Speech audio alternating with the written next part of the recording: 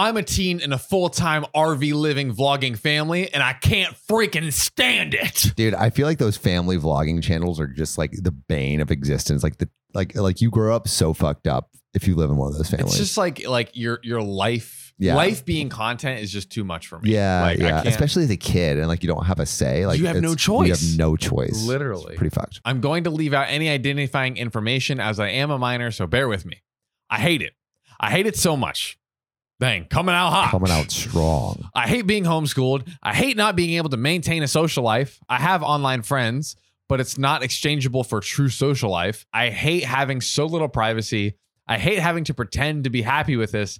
I hate living in a sanctuary, not a home. Damn. Good gravy. Yeah, I didn't even think about like the not having friends bit. Like if you're always traveling, like you can't make friends, and that's like such an important part of childhood. Yeah, right? and just like developing. Yeah, like social skills. 100%. We travel full time. I know. It sounds like a dream. I thought so too, but it's an effing nightmare.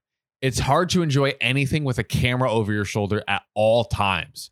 Numerous times we've stopped at places just for my mom to get out and take her little videos and family photos, and then right back in we go on the road to the next stop. 90% of our time is in the actual RV, which is living hell on its own. I just want a private, normal life. But no, they had to ruin it with their crunchy way of parenting. Well, it's crunchy. Crunchy. Lugging us around. I have siblings. Maybe it's like granola, like they're like kind of back to the earth. Or like when you're like walking on gravel, like the crunch of the gravel.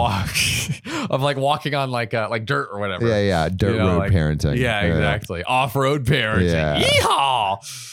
They're lugging us around everywhere. I have siblings, and they just take us anywhere they please. I don't think my parents care about my happiness. As long as I look the part and smile for the camera, they couldn't give less of a fuck about how I feel. Damn, bro. Good God. They guilt trip. Say if I don't help with my siblings or help with the videos, then we'll go broke and it's my fault. Oh my God. Imagine like they just have their kids a little editing minions like, yeah. Billy, the retention rate was only 30%. That's shit. It's like slave labor. Like you have like freaking the sweatshop in the van, all these computers around, the 4-year-olds editing on Premiere. Just like 7-year-olds like studying TikTok trends. Just like, oh God, I can't keep up. This seems like a nightmare. Oh my God. It's all fake, by the way. Not what I meant when I said I wanted to take up acting. I'm frustrated all the time. I'm tired all the time. I'm bored all the time. Please stop supporting these channels. Stop buying into it. It's ruined my life and I can't say anything about it. The comments are making me effing sick. I know it's inspiring for a lot of families to consider the same. The more this blows up, the more lives get crushed like mine. I cannot plead with you enough. Damn. Sounds dire as fuck. It does. So these parents are terrible. I mean, the fact that they're like, hey, play along, or like we won't be able to make a living. That is so manipulative. But the thing is, like, it might be true.